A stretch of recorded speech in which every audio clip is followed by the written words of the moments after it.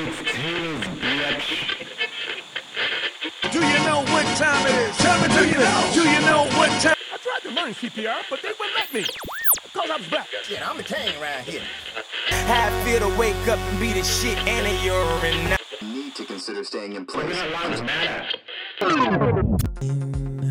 Dobre. What up, party people, and welcome to another episode of the Idea Bordello with me, your host. Today's episode is with one of my personal heroes and a man who really had a traumatic impact on my life, Mr. Dali Tambo. For those of you who are not aware, Mr. Dali Tambo is an eclectic artist, writer, filmmaker, musician, promoter, you name it. He's a real Renaissance man with incredible flair and taste and style and swagger. And I felt very blessed and fortunate to be able to have this conversation with him. Dali Tambo had a really traumatic impact on my childhood as a brown child growing up in post-apartheid South Africa. There were not many other people like me growing up. So it was really wonderful to one day turn on the television and see this very eclectic, very colorful man who also happened to sound like a white lady on television, doing all kinds of wonderful things that I could only dream of at the age of like 4 or 5 or whatever I was at that age. Anyway, this episode takes on a slightly different complexion. Love that. Instead of, prying his mind open around contemporary events and, his thought processes, I decided instead to try have a conversation with him about his childhood, which is very chaotic and very insane and very colorful, but framed by an indomitable spirit to overcome the challenges that were put forth to him and his family. And it really helped me get a deep understanding of the man and all the incredible stories and activities that he had to endure in order to just survive. So thank you so much again for taking the time to listen to this. And without any further ado, here's my chat with the one and only Dali Tambo. Mr. Tambo, thank you so much for taking the time. It's a pleasure. All right. Why don't we start right at the beginning, where it all began? So you were born in South Africa. Yes. And then I think you were about 3 or 4? One. Yeah. So you weren't even born here, really. Well, I was kissed at the hospital and then within a year Shipped off. Okay. My father had already left. Yes. And the story goes that because, to escape out of the country, he dressed as a chauffeur. Yes. And then had a guy called Ronald Siegel Okay. go with him, and he pretended to be the driver, and apparently came to say goodbye to us. And my sister said, "Daddy, why are you dressed like that?" And he drove off, and then my mother followed the following year, and took us with her. Okay. So I was born here, left when I was 1 year old, and returned when I was 31 years old. Fascinating. Yeah. Okay. Especially because my mother had said to my father, "How long will we be out of the country?" Yeah. He said, "No, Dilly, no longer than 5 years." And she always said to me, if I'd known, I would never have left. Of course. Yeah. It reminds me of a story. A friend of mine's mother told me she was a teacher at St. Peter's in the 80s, and they had black students there. Yes. And whenever the inspectors would come around, they would take all the black students into the women's bathroom and have story time. And the reason why they had all the black children in the women's bathroom was because the inspectors, as much as they were awful or racist people, still respected the boundaries of gender. Yes. So they would never ever check the women's bathroom. I see. So they would cram in these 8 little black boys into this little toilet with one woman, and she would sit there and read them a story whilst the inspectors made sure there weren't any black students there. So I think the one thing about apartheid that I greatly appreciate for no reason than its absurdity is that theatricality of it all, right? The fact that your father had to perform as a butler in order to escape, it's like there were all these strange absurdities that were solved through theatricality, which is quite strange, Okay, so you're now 1 year old. you're coming into existence. You find yourself in England. Yes. Okay. It's a very different England to the England we know today, isn't it? Totally. I mean, it was the England of the 60s. Correct. Beginning of the 60s. Uh-huh. It was still, I only know it anecdotally from my mother. But she said that when she was trying to find accommodation, either because of her accent or because on certain buildings it would say rentals, no blacks, no Jews, no Irish, no dogs. I would be highly upset if I was the dogs. And so, I kind of... she says that for the first couple of years living at home, I was still speaking Xhosa to her. And then at the age of about 5, I went to a boarding school, a convent, because she was working nights and all of this kind of stuff. Yes. And there I met kids from different African countries, but mostly English kids, Catholic, and lived the life of a Catholic boarder at a convent. Fantastic. So you essentially were sent off to boarding school at the age of 6? Yeah. All right. Yeah. So you're no difference to the Bullington Cloud and the rest of them who get shipped off and spanked in the bum, and then 18 years later, there's a man. That's it. Well, I mean, I stayed there, I suppose, for a few years, and then went to another private school. Correct. Yeah. The Prebendal in Chichester, the cathedral school, and went to Lancing, and so I was always in this environment that was kind of closed. Yes. It was private. Yes. And it was, in the main, wealthy kids who could afford that. Correct. And I remember her having some rows with my father because they would have to raise scholarship money for me. And he would say, but why can't he go to the local school? I think for her it was partly that with 3 kids, she needed to get us out of her hair because she was working so much. But it was also that she was determined, and she would say to him, if there's a best school, why should my children not go to it? Correct. Why must they go to rubbish schools, etc.? So she won that argument. And then I ended up at a place called Lancing, which Archbishop Trevor Huddleston recommended because he had been there. And again, it was myself and a guy called Kofi. We were 2 black kids out of 400 white kids. Correct. So you very quickly learnt the power of the fist in defense of your color. Yes. And all of that. It was... And what also happened was that although I knew there was a struggle going on, and all my uncles and aunts were revolutionaries, whether ANC or from other liberation movements. So I was always very conscious that there was a struggle going on, but I was in quite a closed world. And you had your own struggle as well. And I had my own struggle, when I was at that place, I remember my mother saying to me, your teachers know who your dad is. But I don't want you to be having to face questions all the time. So just if somebody asks you, just say he's a lawyer, which of course he was, but a lot more. And one day I said to her, I'm in trouble because I beat up this kid. And he came at me because his dad is a diamond dealer. And he said, my father is killing his business. Called me a few names and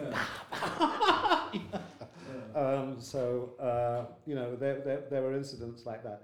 But in the main, people were quite sympathetic with our struggle, especially the teachers. And it was a non-political environment, to tell you the truth. Okay. What was that like growing up, A, away from your mother directly, and then indirectly very away from your father? It was tough in that, I would dread going back to school. My holidays were my everything. Correct. I adored her.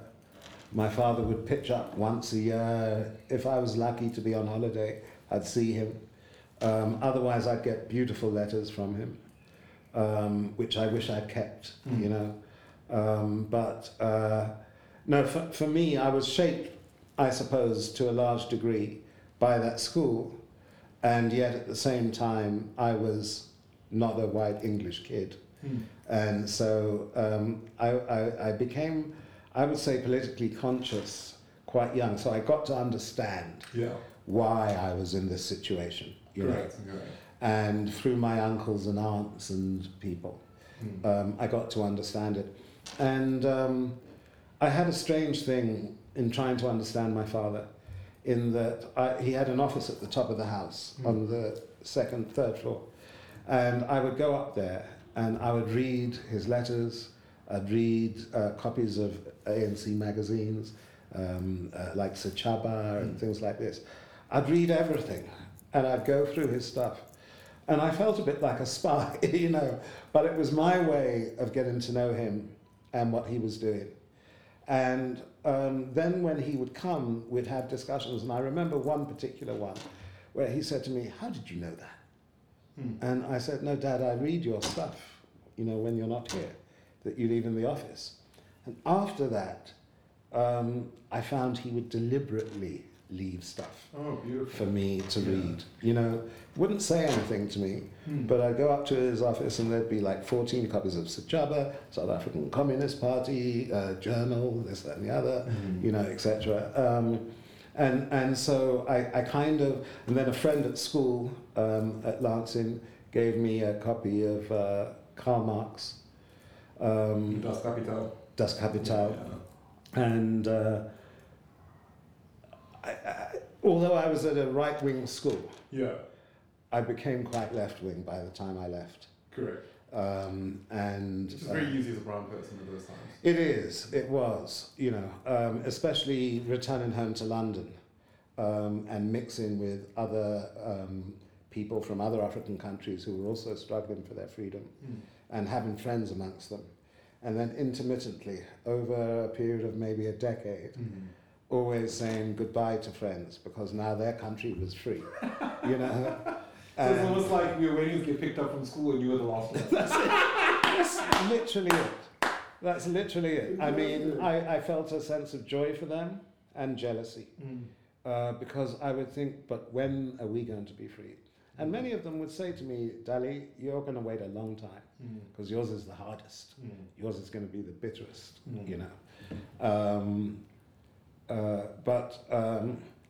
No, but what it did was it opened my eyes in that I could go to Zimbabwe and later Namibia and Angola and places like this, visit them and sometimes go with my father. I got to know Zambia pretty well. Okay. But I was living in England. And these are tourist destinations. That's it. And I had to get jobs like everybody else and help support my mother and do the normal thing. Continue studies. So let's go back to something you said that was quite interesting. You said when you were about 5 and you were sent off to boarding school, you stopped speaking Xhosa to your mom. And that's when the Anglification swamped you. It became almost inescapable, right? How do you think that affected you and your relationship with her? Just because as someone who's had something similar occur to them, language is one of the most important ways in which we create intimacy with our parents. Yes. And once you lose that mother tongue connection, you can create very unique outcomes. Yes. Well, in my case, it was almost as if I had never had it. Okay. Because I was so young when you lost it. And it was only years later she said, until this age, you were speaking Xhosa, and then you started speaking a bit less, until now you weren't speaking anything. Yeah. And yet at the same time, I think she took pride in the fact that I was very good at English, you know. That's the problem, right? Yes. I thought the exact same problem, because once you're good at it, they stop worrying about reconciling you with another tongue. That's the thing. And start telling you to almost over-allocate resources to your English now. Exactly. Because you're good at it. Exactly, and because that seems to be what you need to take you forward. Correct. And I had a lot of Caribbean friends, and she would always comment, That you were "Thank God you didn't go to that local school." Yeah. I've had similar interactions when I've been in the UK with people being like, "Oh no, where are you from?" Yes. And then we're like, "Oh, thank God you're not from there." And I'm like, "What's wrong with there?" And they're like, "I can't understand." I'm like, "Well, they speak English, can't you understand?" You know? Yeah. Okay. And then did the same thing happen to your siblings? Yes. Okay. I mean, my older sister Tembi is a year older than me, so similar thing. And my younger sister Selani was born in England. Okay. She's 3 years younger than me. Yeah. So they all basically became anglicized. Yes. You know, and you just had to live day by day, year by year. You never knew. You knew you would one day go back, but you had no concept whatsoever, especially in the early years where you didn't understand the politics. You had no concept of when that would be. Correct. Or what it would mean. Yeah, so you were perpetual standby, essentially. Kind of, yeah. Yeah. And so I suppose subconsciously you just say, okay, this is life, you know. And there were times when I thought, I'll never go back because, you know, I'm 26 and the struggle is harder than ever. You know, attempts on my father's life and this, that, and the other. And You just like to go to the pub and have a pint, you know. well, that's the thing, you know. And then, you know, there were those cultural things. He was a teetotaler, didn't smoke cigarettes, didn't drink. Yeah. And one time he came back and my mother complained, Dali's going to the pubs and coming home drunk, you know. So Which is normal for your schooling environment. for that age. Yeah, you no, know, but I mean, it was very culturally acceptable to do things such as absolutely. And so it's very difficult to then communicate that to your father to say, this is it. this is not wrong in my world, it's wrong in your world. Well, the thing that happened was he then went to Archbishop Trevor Huddleston. Yeah. And my dad didn't know what a pub was. So he asked him, my son's going to these pubs, what do you think? And the Archbishop, bless him, said, look, Oliver, it's fine as long as he doesn't drink too much. It's a social thing and everything like this. So then he sat down with me and he said, these pubs, why do you have to go? And if you go, why must you spend the evening? Why don't you go into the pub, order an orange juice, satiate your thirst, and leave? Completely missing the point of the intoxication, which is the wonderful part. Right? Yes. Yeah. But he said to me that, you know, I mean, I think it was hard for him to come, go for a year or 8 months or 6 months, and then come and the first day he has to instill discipline. Correct. On his children. Yes. It wasn't the way he wanted the relationship to be. Correct. This poor man is exhausted. That's it. And so she would complain often that, you know, you leave the discipline of the children up to me and all of this kind of stuff. But no, I mean, it wasn't like I was unhappy. Yeah. She was a great mum, you know, and as I said, I had so many South African relatives who'd come out during that phase. And so as I got to know that Joe Slovo wasn't just a white uncle, Yusuf Dadu wasn't just an Indian uncle, Yeah. Johnny Makatini, etc., that Tabo and Becky was not just like my brother, Correct. that they had these roles to play. Then and my friends would always say to me, you know, you're different because we rave on about movie stars and you rave on about revolutionaries, you know. So I knew I was more political than many of the people around me, unless they were from other African countries or Cuba or somewhere like that. So, I think what's super interesting to me, and also, let me not say sad, but more like a different reflection of adolescence, is, you know, in the Western world, we believe that our adolescence is a time where we should spend it, you know, frolicking and being gay and, you know, just enjoying life. You know, the same doesn't apply necessarily in the East, but let's just stick with the Western world. But you almost had your adolescence hijacked as a consequence of your parents' lineage, essentially, which meant that, you know, your friends were playing this wonderful game of life, whilst yours was so much more consequential, and your actions were consequential, and there was expectation around you, you know what I mean? And that of course puts a lot of stress and pressure on a young man, especially one who's just trying to survive, you know, a much less integrated England, Yes. which is a lot more hostile to brown people. You know, two, you know, being a young man, which is filled with wonderful things, primarily just huge amounts of testosterone that make you do stupid things. That's right. Which is very difficult to overcome, you know, as having been a young man myself. And then you have to have your entire existence derailed by this responsibility that you didn't ask for and you didn't, you know, in any way condone, but you were just born into, you know.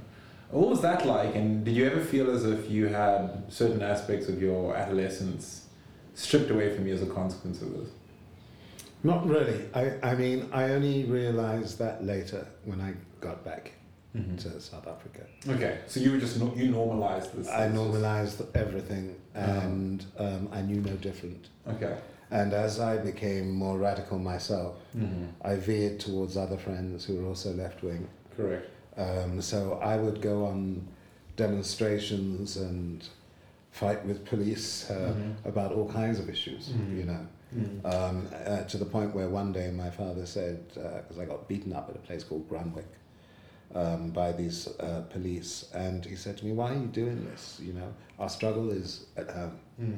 And I said to him, "Dad, the struggle is international, it's everywhere, and wherever we are, you know, my attitude is we should struggle there, and I'm stuck in England." But so I became quite sort of left-wing, but I was always, I suppose, what you would call part of the creative set. Okay. I was always part of, I nightclubbed a lot, you know. Organized festivals. Well, that came later, Yeah. because, you know, I sort of slipped into, one day I just sat down and decided, so many friends of mine, when I asked them to come on demonstrations, say, "Dali, I'm not a placard waver. I can't be walking the streets waving placards." And because many of them were either musicians or artists or creative people, I would say to them, then write a song against apartheid, you know, give a concert, etc. And in those days, people like Bob Geldof and Sade and people like this were just my friends. They weren't famous, you know. I remember meeting Bob Geldof the first time we were in this bar. It turned into a party.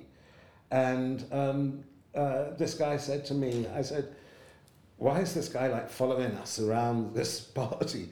He said, "He just likes Africans, you know. It's just his thing, you know." And that led me to forming Artists Against Apartheid, especially because Jerry Dammers had released Free Nelson Mandela, and it gave a lot of focus to the struggle.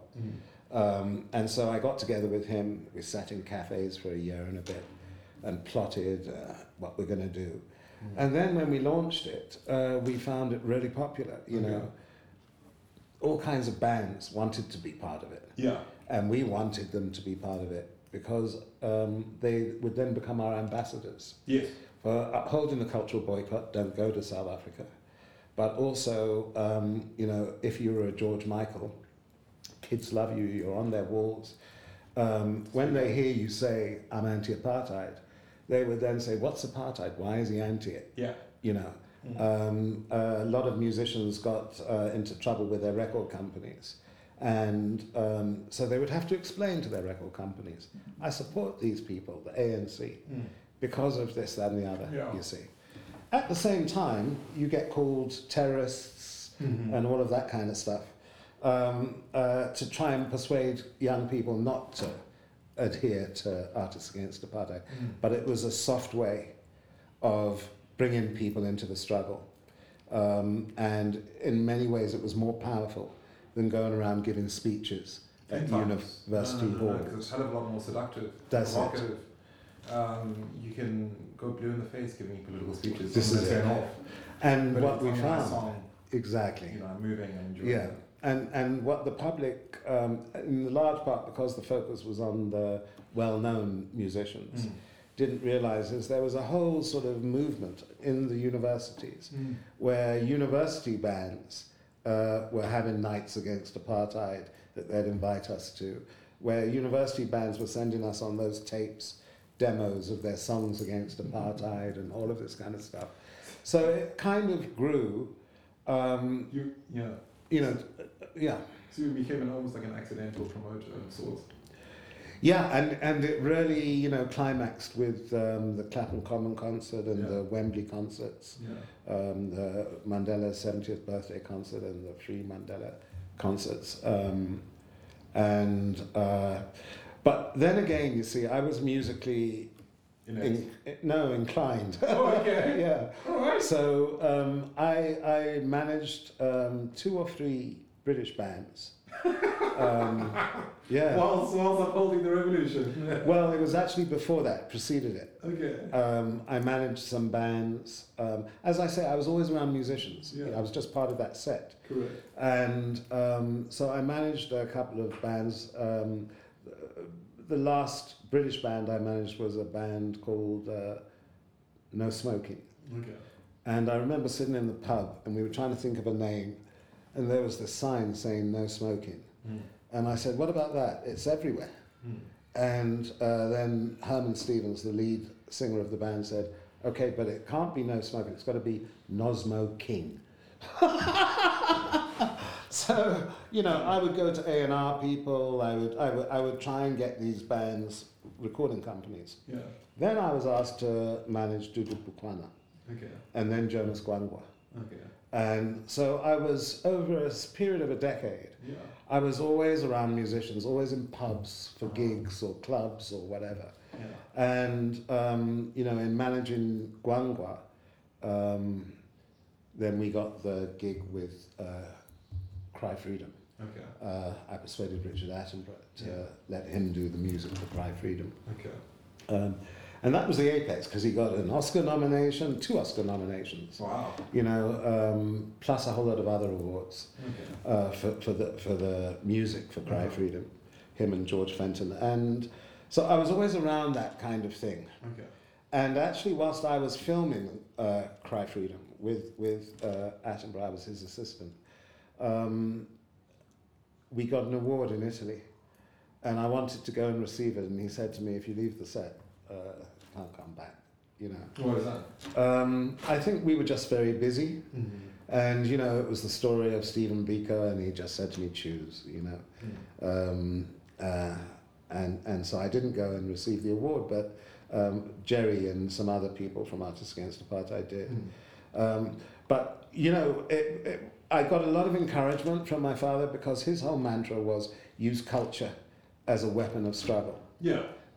And so we had been to see him with Attenborough. We'd searched through the exiles in the ANC in Africa and in London to find a genuine South African who could play Stephen Biko. We found a couple who were tall enough and all of that, eloquent enough. But he made a very good decision. He said, look, the guy playing Donald Woods is a professional actor. And if we bring in an amateur to play Biko, it'll seem as if this guy is superior to him.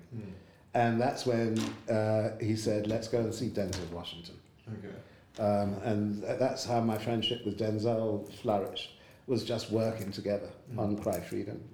And obviously he did a sterling job and things like this. Yeah. Then I was asked to do some other films and things like this, and for a while I really was committed to being a filmmaker, feature filmmaker. Yeah. And it was my father's stroke, just as I was about to go to the American Film Institute, that took me out of the States and back to England to help with him, you know. Yeah. So this is all happening in your 20s, am I correct? Yeah. All right. So it sounds like you had quite a colourful 20s. That was filled with, it sounds, if anything, absolutely not boring. No, it wasn't. You know, I went to university in Paris. Yeah, Sorbonne. Touch on that. Well, American University, Sorbonne. Okay. So the main thing was the American University. And, you know, that also taught me another side, because it was there that I met a guy called Serge Gainsbourg. Oh, wow. And Serge was the one who said to me, encouraged me rather, to form Artists Against Apartheid, because we actually tried in Paris, but he liked weed too much. So you could go for a meeting and you know, nothing would ever happen. That's right. So I only did it when I got back to England, and again, you see, literally I gave up my film career to do Artists Against Apartheid. Was it fun? It was great fun. Thrilling. Very frustrating because we didn't have much money. Yeah, but thrilling, I imagine. But thrilling, and you know, some artists were more generous than others. I got slammed a lot by big promotion companies. Even Hugh Masekela, I remember reading this article, and Hugh says in this article, well, why should I listen to Dali Tambo? I was playing horns whilst he was still sucking tit.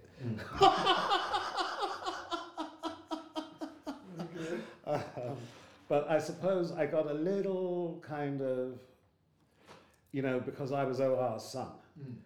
And so I was able to move things a bit, you know, in terms of getting people to understand that the ANC was the only force that could change the situation in South Africa.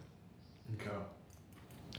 And that their contribution, whether theatrical or musical, I mean, we on some demonstrations we had vets against apartheid with like 6 dogs, you know, with labels on them, "Dogs Against Apartheid," you know, all of this kind of stuff. So you know, we were a propaganda, an artistic propaganda thing, but we were also there to maintain the cultural boycott. Okay. It sounds like that the thrill of that time could become something that was very addictive and something that became very normalized. Yeah. As someone who's worked in very fast-moving industries with multiple moving parts, Yes. you get very addicted to that that thrill, that need to consistently see how you can adjust the puzzle slightly. Yeah. I mean, as I say, the only problem was lack of resources. And so occasionally if the Pet Shop Boys or UB40 or this one group decided to donate or do a concert for us, we'd have money for a few months. And then we wouldn't, you know. So it was difficult. It wasn't easy, and not everyone was for us. But I imagine people were a lot less for you than we would anticipate them being a lot less for us today. Yeah. Whereas today, I find that barring a handful of like right-leaning extremist organizations, the majority of people are willing to take the polite route out. Yes. You know. Whereas in those days, people were more than willing to tell you what they thought about you. Yeah, and you know, the ANC was much vilified in those days by the right wing. Yeah. You're communists, you're terrorists, you know, you get your guns from the Soviet Union, blah, blah, blah, etc., etc. So if you were a young musician in those days, and your record label is basically saying, if you want a career, stop all this nonsense with Artists Against Apartheid and sell records, you know. So some of them didn't have it easy. Some were boycotted by promoters and other people because the apartheid regime got to them, you know. And we had defeats as well. I'd say Paul Simon was one. But I later explained to Paul that, you know, we had no choice. You're just another business. You were just another business going into South Africa to make money. And just because you call it show business doesn't mean that we're just going to allow you to break the cultural boycott, which was what the South African regime wanted, and then come up with the excuse, yeah, but I'm making money for Hugh and Miriam and all of this kind of stuff. You know, so we were quite tough on Paul, but we had to be because he was trying to break everything we were trying to do. Yeah, I don't think he also understood the consequences of his actions. That's it. And it's only when he got here, Yeah. and Azapo and other people here really went for him, that he understood that, It's a matter of life and death. yeah, and that there are our people in the main were really pissed off with him, you know. But there were many like Paul, you know. It's Donna Summer, this one, that one. Arnold Schwarzenegger. And, well, we were mainly musicians, you know. But So- entertainment-wise. Yes, absolutely. He brought the Arnold Classic to South Africa. That's Sun it. City, yeah. Yeah, you know. And so you always, with musicians, had to go through a process of education. Okay. To make them understand that you have no more right to go and play there than, as I said to Paul Simon, you know, you playing in the Warsaw Ghetto. You know, would you do that? You know, but nonetheless, I mean, it was generally successful, and we kind of became the cultural side of the international anti-apartheid movement. You know, and so strengthened, I think, then amongst the non-political youth of England. We would have kids saying, you know, since Artists Against Apartheid, my principles begin with being anti-apartheid. Yeah. Okay. And then, I mean, you're essentially a promoter. You're hanging out with super famous, you know, musicians and artists throughout Europe. What were the girls like? You know, what was that like, that whole period? I imagine it was very silly and very excessive. I had a good time. I can't deny that. Well, I mean, this is the thing about life. You should enjoy it as much as you can before you can no longer. That's it. You know what I mean? Yeah. No, I'm glad to hear that. Yes. And then, what was Paris like at that time? It was good. Again, I was young, I was wild, I was free, you know. And I loved Paris, I loved the French, I loved the culture. Yeah. After a while, Dulcie September got appointed to Paris. I lived with her, and she was a great aunt, great disciplinarian for me, you know. So, but no, I mean, if I had the money, my children would be in France now. Okay. Because I think it's a great cultural breeding ground, educationally. To this day, you still believe? Yeah, totally. Yeah. It's a great culture, and it's a great way of life. The French way of life. It gives you things that England doesn't, in terms of appreciation of culture, of art, of Continental thinking as well. continental thinking, worldliness, you know, but also just because you still have to fight racism in France. Well, I was going to say, it's still racism, it's just a different breed. Exactly. One. And also, I always say to people that the beauty of the United States being the global hegemon is the existence of the UK. Yes. Because the UK is a more moral balancing act Exactly. than the US. But Exactly. France does not have a USA. No. So what that means is that there are incredibly dark parts of French culture that we as English-speaking people wouldn't be able to identify straight out the gate. Whereas in the UK, the dark parts of their culture get quickly shown up by the American parts, by Americans. And in America, the dark parts of their culture gets quickly shown up by Brits. So there's this almost balancing act of morality. Well, also, you know, it's the racism in France was just different. You see, so I would always be told by French people with delight in their voices how well I spoke French. But I had friends who were from West Africa who would speak with a very heavy West African. Correct. Bonjour, madame. Yeah. Comment ça va? You know, and so they were immediately keep back, stay back, you know, etc. You're foreign. It's almost better to speak with a South African accent French than it would be to speak the West African French, because at least when you have a South African accent, they're like, oh, you sound funny, where are you from? Yes. As opposed to like, oh, you're definitely from, Ivory Coast. Well, that's it. And you know, like England, it's a very class-based society. Do you think more than England or less? I'd say about the same. You reckon? Yeah. I was going to try challenge you on that one, but now that I'm searching my memory, it's very challenging to think of an example. Oh no, the French are very, very classist. Yeah. And if you're the right class, you're accepted anywhere. Correct. Now that's the same in England, but it's I don't know. It's more joyous in French. I think the difference as well in the UK is the brilliance of the UK, primarily in my mind, is that they've taken soft power to a level that no country in the world has. Yeah. Because when you think about it from a pure economics brass tacks perspective, they have no business having the influence they do over the world. But then when you remember that almost every single aspect of British existence that is culturally exportable is a form of soft power. Yeah. Whether it be the English Premier League, Yes. Or whether it be the Commonwealth, BBC, or- whether it be the Royals. Yeah. The entire royal complex is designed exclusively just for soft power, Sure, right? It's sure. not designed Yeah. for any other reason than to create this legitimacy that doesn't exist. Absolutely. I mean, look, they've each had these deep colonial conflicts. True. You know, so in France, for example, I was friends with a lot of Algerian French. Yeah, they had a much more colourful You know, colonial Martinique and etc. experience, yeah. Who fought really bitter battles against France. you know. extremely bitter. Yeah, and so again, I would hang out with the left wing in Paris. Yeah.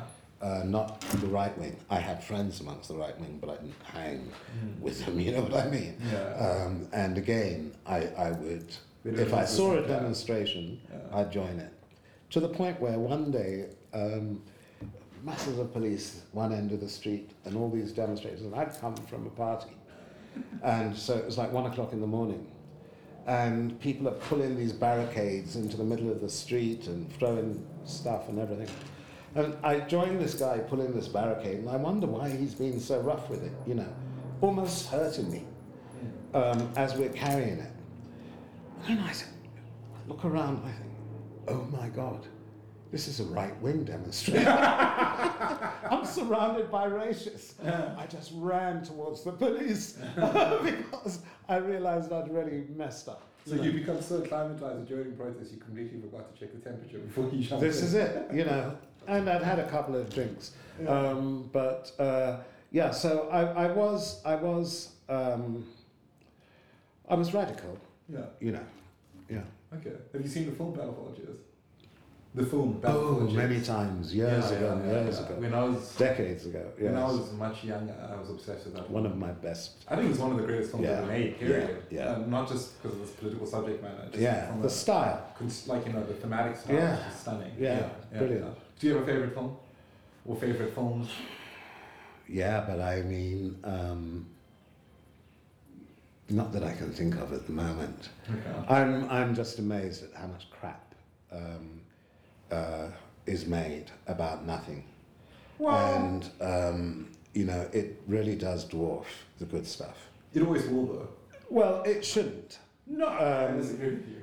Well, you know, it's a matter of opinion. No. But, I mean, the nature of the creation of content, right, is such that now that almost any Tom, Dick, and Harry can afford a 4K camera, right? That means that the amount of capital available to make films is dramatically increased, right? Yeah, but, Which also means in turn that anyone can make a film, which in turn also means that the people who are going to, try chase mastery, try chase greatness, try create truly fundamentally changing, like culture-changing pieces of art, are always going to be less than the people who are just trying to make a quick buck. no, I'm talking more from a historic perspective. I'm talking pre-internet. and social media. Okay. And technologies like Okay. smartphones Yeah. and things like this.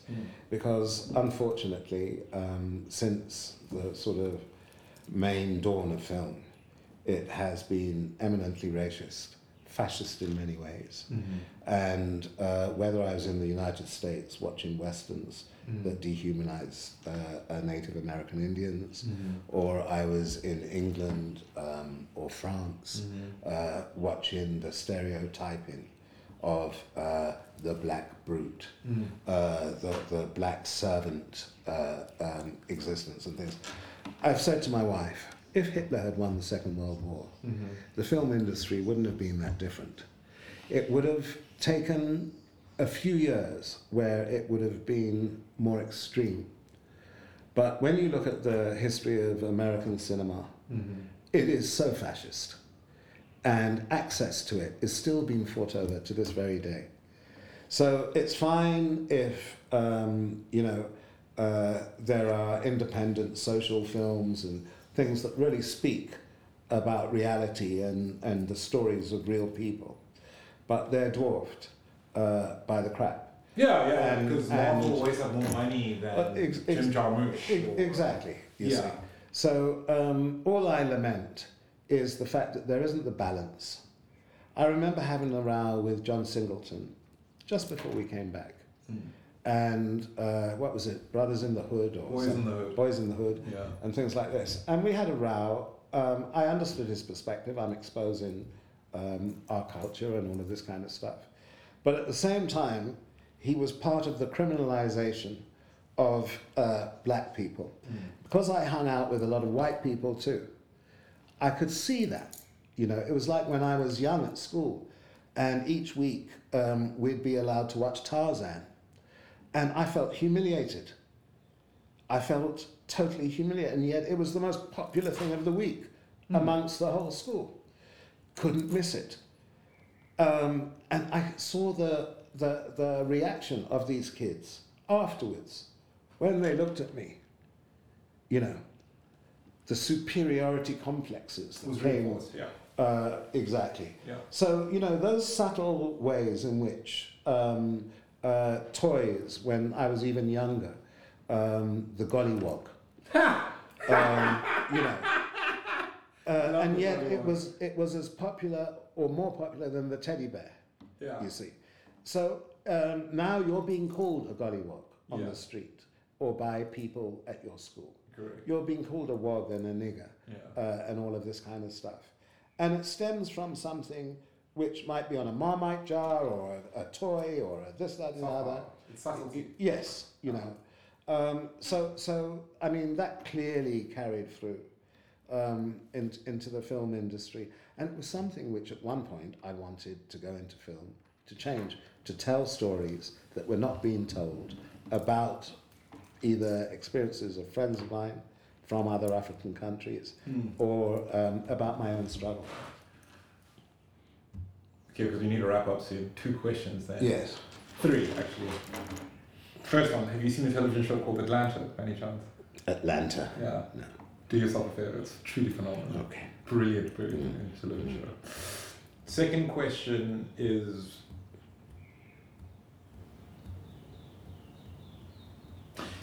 it seems as if you were just dramatically ahead of your time for a lot of different ideas. Because you're right, the gross majority of American television is quote unquote, It's bubblegum. white supremacist nonsense that is just spewed to entertain a very large audience.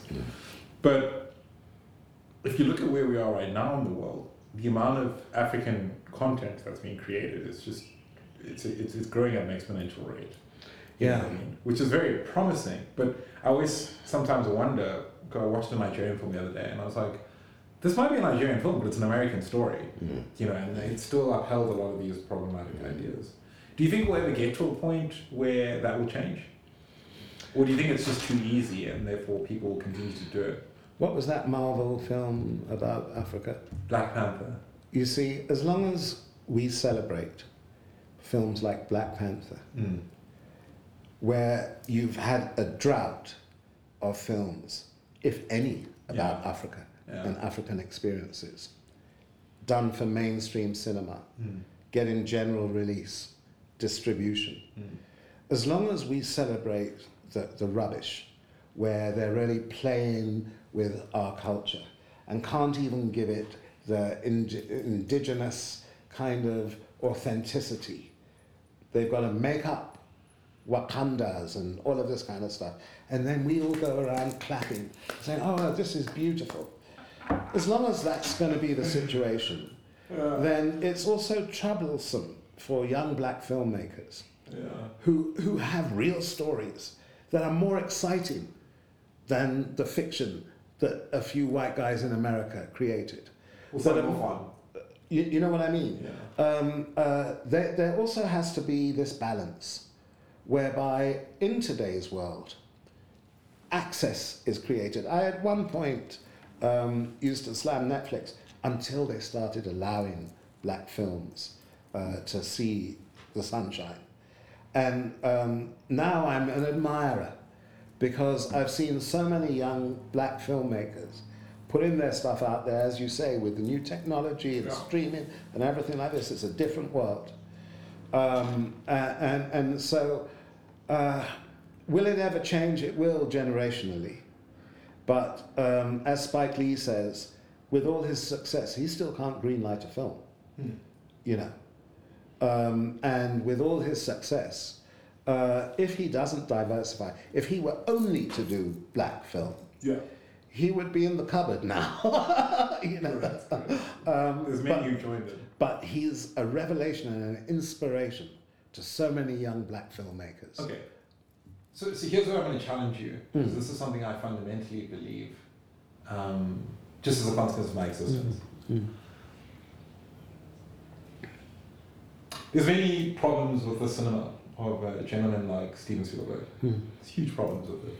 He's made some pretty great films. Yeah. But generally, on the whole, it's very problematic content. But one thing I really, really dramatically appreciate about someone like Steven Spielberg, and I'm going to use an example of someone else, is that his creativity and his artistic output, for a while at least, not anymore I believe, but I can be corrected, balanced itself really nicely with economic upside and artistic output. And when I look at someone like Spike Lee, I used to be of the view that, you know, Hollywood is a highly problematic racist space, and that doesn't allow people like Spike Lee the opportunities that they should. Until I stopped and I realized the Spike Lees of my generation are infinitely more successful than he is. Because unlike him, they know how to balance the economic upside with the creative output, if that makes any sense, which becomes a very challenging thing to do, but it is possible, right? Because you of course get the complete opposite end of the spectrum. One is Spike Lee and guys like, was that gentleman who made How to Kill a Sheep or Killer a Sheep? I can't remember his name now, but let's just say him and John Singleton. John Singleton's a lot more mainstream actually. Let's just say it's Spike Lee on the one end. No, it's Tyler Perry. Tyler Perry, by my no stretch of imagination, is a creative genius in my opinion. And I don't even think he's one of the top 100 creatives in the United States, let alone even the state that he was born in. But he's managed to understand the business side of it and the creative output. Yeah. And unfortunately, the world that we live in today, it's not the world of hard art. It's not the world of Tokwa, right? It's a world where, you know, money talks. So, well, Spike has done that. I mean, Spike's made a fortune. But Spike could have made a lot more money if he was not. But that's not his motive. However, the thing about money is that it's a lot like water in the desert, right? Even if you have 1,000 liters or 100,000 or 1 million liters, it's great to have, not for you, but to be able to enable other people as well. It's also about crossover, you see. Spike was made by black cinema goers, and then he crossed over because of the power of his films. Yes. Malcolm X, this one, that one, you know, Do the Right Thing, all of these kind of things. He crossed over to a young white audience as well. Yes. And so I think, you know, what is important about Spike is he could have made all kinds of crap.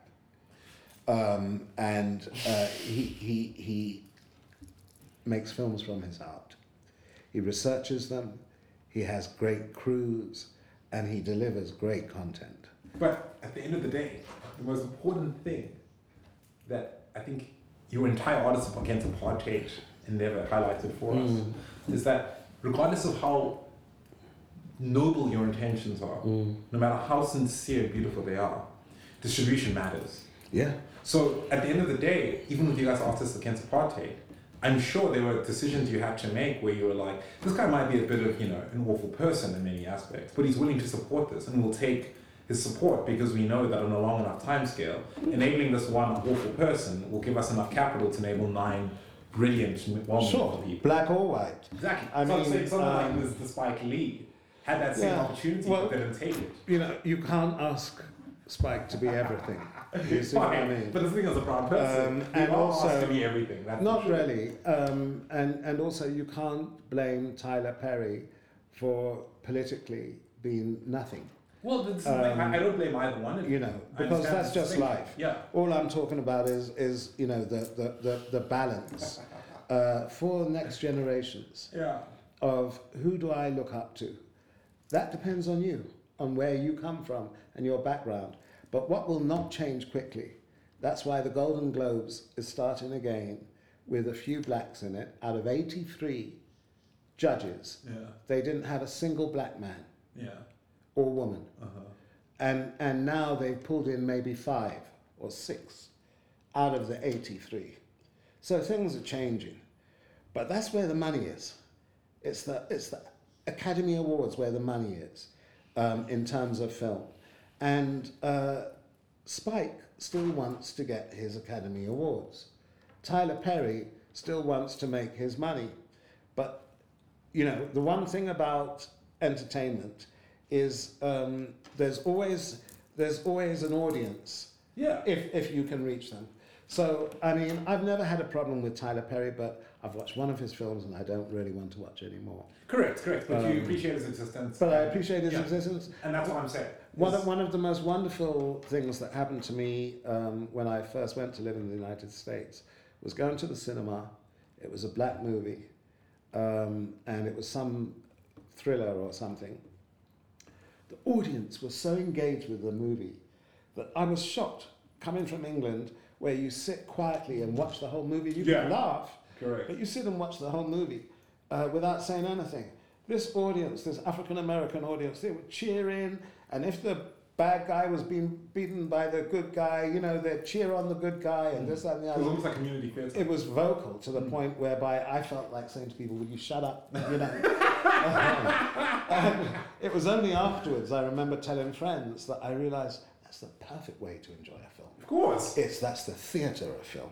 That's community. You're so involved in the script, but you also, as a person, feel you have the ability to lose your inhibitions and lose yourself in the story. That's it. Yeah. And get really root. As you do it with music, right? That's it. You don't sit in silence while your favorite song is performing. You scream and shout. So it was a different audience experience,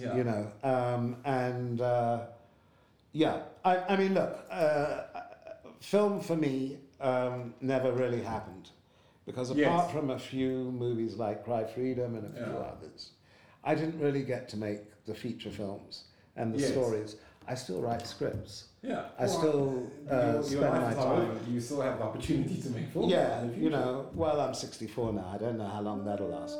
But the last 1 year, you'll be 65. But should I attitude to take, you can still make films. But I still write screenplays and screenplay synopsis. I've been working recently with a South African writer, and so I still dream. And you mustn't stop dreaming. No, exactly. Yeah. But there are limitations. So I didn't, when I came back here, I didn't go into film because I realized I couldn't support my mother or earn a monthly wage by making movies.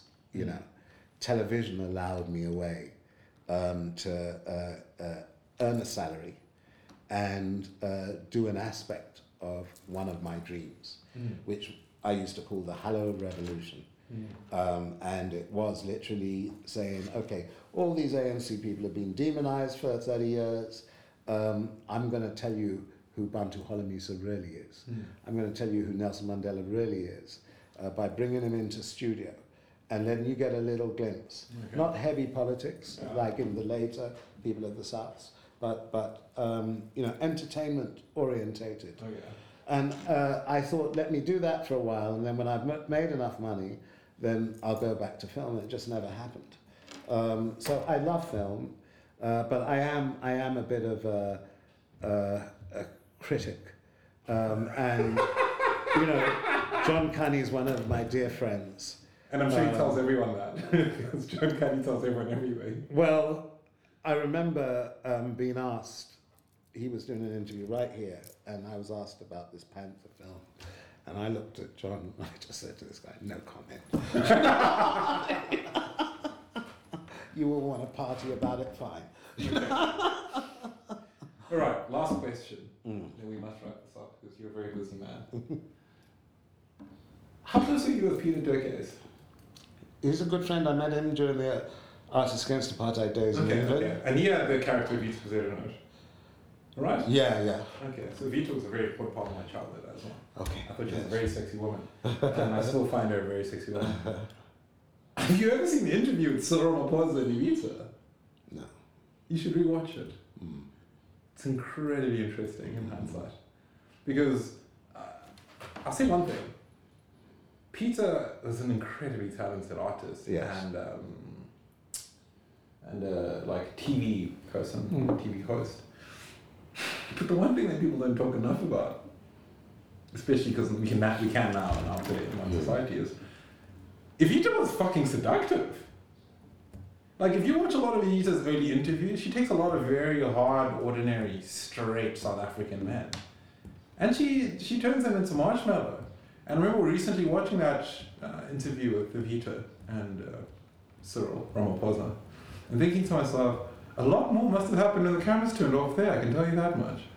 What do you mean? Oh, I'm gonna let your imagination do the rest. I don't know. I mean... Do you have any comments on that?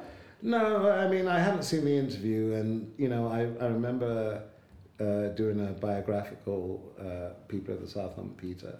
I went to Darling, where he lives, and, doing all the research and things, and he's a genius comedian, and just... Brilliant interview as well.